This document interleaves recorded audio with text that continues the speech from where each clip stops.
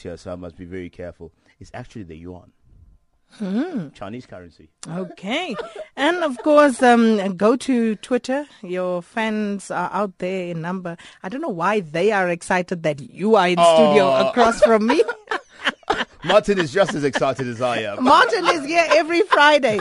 So, I mean, Christmas has come early. There we go. Let's give them what they're waiting for. What's up? Weekend. And that, of course, our analyst Clive Ntozavatu Ramativela. Sakina Kamwendo on SAFM. And with that, we move on to one of the other features. It's that time again on a Friday, of course, when AM Live presents another update from the coalface with Martin Creamer, publishing editor of Engineering News and Mining Weekly. And as I was saying, Christmas has come early. Clive on the one side, Martin sitting on the other side. Never had it this good. Morning, Sakina. Welcome, Martin. Now, Business Leadership South Africa this week, they called for the jailing of pension fund trustees who failed to pay ex-mine workers their pensions. Yeah, this was raised at the Joburg Indaba, and it was Bobby Godsell, who's the head of the Business Leadership South Africa, and also he's the former Chamber of Mines president and former CEO of Anglo Gold Ashanti. And this issue of non-payment of pensions and provident fund and compensation to mine workers. We've discussed it before. There are about 200,000 people out there. There's 5 billion involved, and it just goes on and on. And of course, that money is earning interest. We know that there have been some changes to the legislation, which means that you can use some of the interest that is built up to trace the people. We know that Teba is there with 1.5 million names, and you can get to the correct people. So, exasperation point is being reached, and I think that's why Bobby Godsell said, look, these trustees are betraying their trust. It's not just the management trustees, but it's also the labor trustees. They got to get together. They've abused their trust, and now they should go to jail, if they don't pay this out, because this has potential to alleviate poverty, not only in our outlying rural provinces, but also neighboring states. We know that the Ford Foundation is trying to move on the Southern African Trust, but it doesn't seem to dent the backlog. This backlog is so huge. There's a lot of paperwork involved, but the people now feel that the point has been reached that we must have a sober mind and say, if people don't do it, they must go to jail. Perhaps that will help the situation. I actually like that, but I just want to ask on that score. You know how debts prescribed, you always see these notices in the newspapers calling for people to come forward to claim their pensions. Does that ever prescribe? Well, Teba is saying that they've got the people there, they've got the beneficiaries. So if you can't get to the people involved, you can get to their beneficiaries. And that was the complaint of Dr. James Matlatsi, the founding member, the starting member of the National Union of Mine Workers, president there, saying people are dying every day without their compensation, but you must get them to the beneficiaries. Okay. And then Westcoal, this week they put up their hand as the flag bearer of black junior coal mining in South Africa. Yes, this is Robinson Ramayeti, and he made a powerful statement this week, and he wants to be the flag bearer for junior coal miners and black junior coal miners in particular. And he's saying, look, I am an operator already. I've got Westcoal. It's listed on the Johannesburg Stock Exchange. It's a junior. There are a lot of other juniors around there.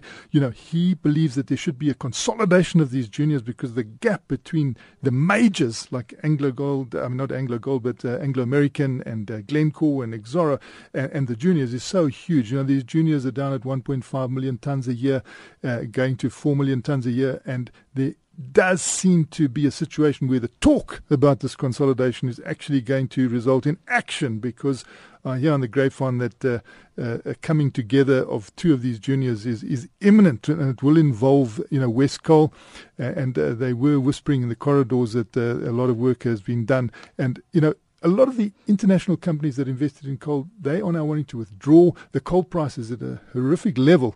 So there's never been a better opportunity to do this against the background that your biggest market share is Eskom. They buy 130 million tons. If these juniors can get their act together, they're going to have a very good market, and they can raise debt because they get long-term contracts from Eskom.